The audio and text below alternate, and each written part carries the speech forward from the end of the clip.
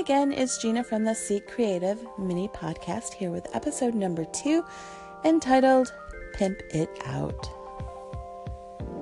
So a couple weeks ago, I had the opportunity to sit down with 2 people in my target audience. They were female small business owners who were really looking to learn about social media and how to use each platform in their respective businesses.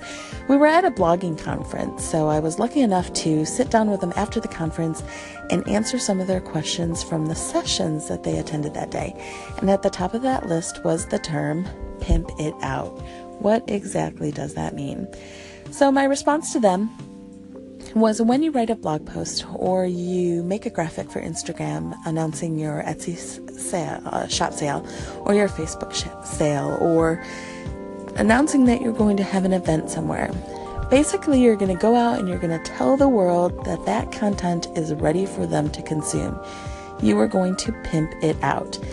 You're going to link up on Twitter to your Facebook post, or you are going to post that Instagram graphic and tell the world, hey, I've got this going on. You're going to go over to your Facebook page and leave a link to that post or your sale or whatever it is you're putting out there. And you're going to put that on your business page, on your blog, Facebook page, whatever social media platform that your audience is engaging in. You're going to go tell them about that content that is ready and waiting for them. So you're going to pimp it out. Often after I have written a blog post, I think that I'm done and ready to just leave it. But no, I always have to go back and pimp that post. I've got to tell Twitter about it. I've got to tell Facebook about it. And you don't want to just post it and forget about it. You want to rework that evergreen content over and over again. They say a tweet only lasts like 16 minutes or something. So you want to work that into your social media schedule and keep reposting that, keep pimping out that material. So I hope you found that helpful. The ladies in my target audience seemed to find it helpful and really kind of understood after we discussed it for a bit.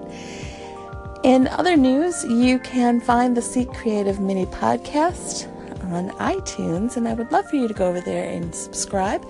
You can also list me as one of your favorites here on Anchor. I would love for you to subscribe and leave a review if you found this helpful. If you're listening on Anchor, you can also call in with your own take on pimping it out, or as always, ask a question. I'd love to help seek a solution. Thanks so much for listening to the Seek Creative mini podcast, and I'd love to see you over on Facebook. Just search Seek Creative. Thanks, friends, and have a great day.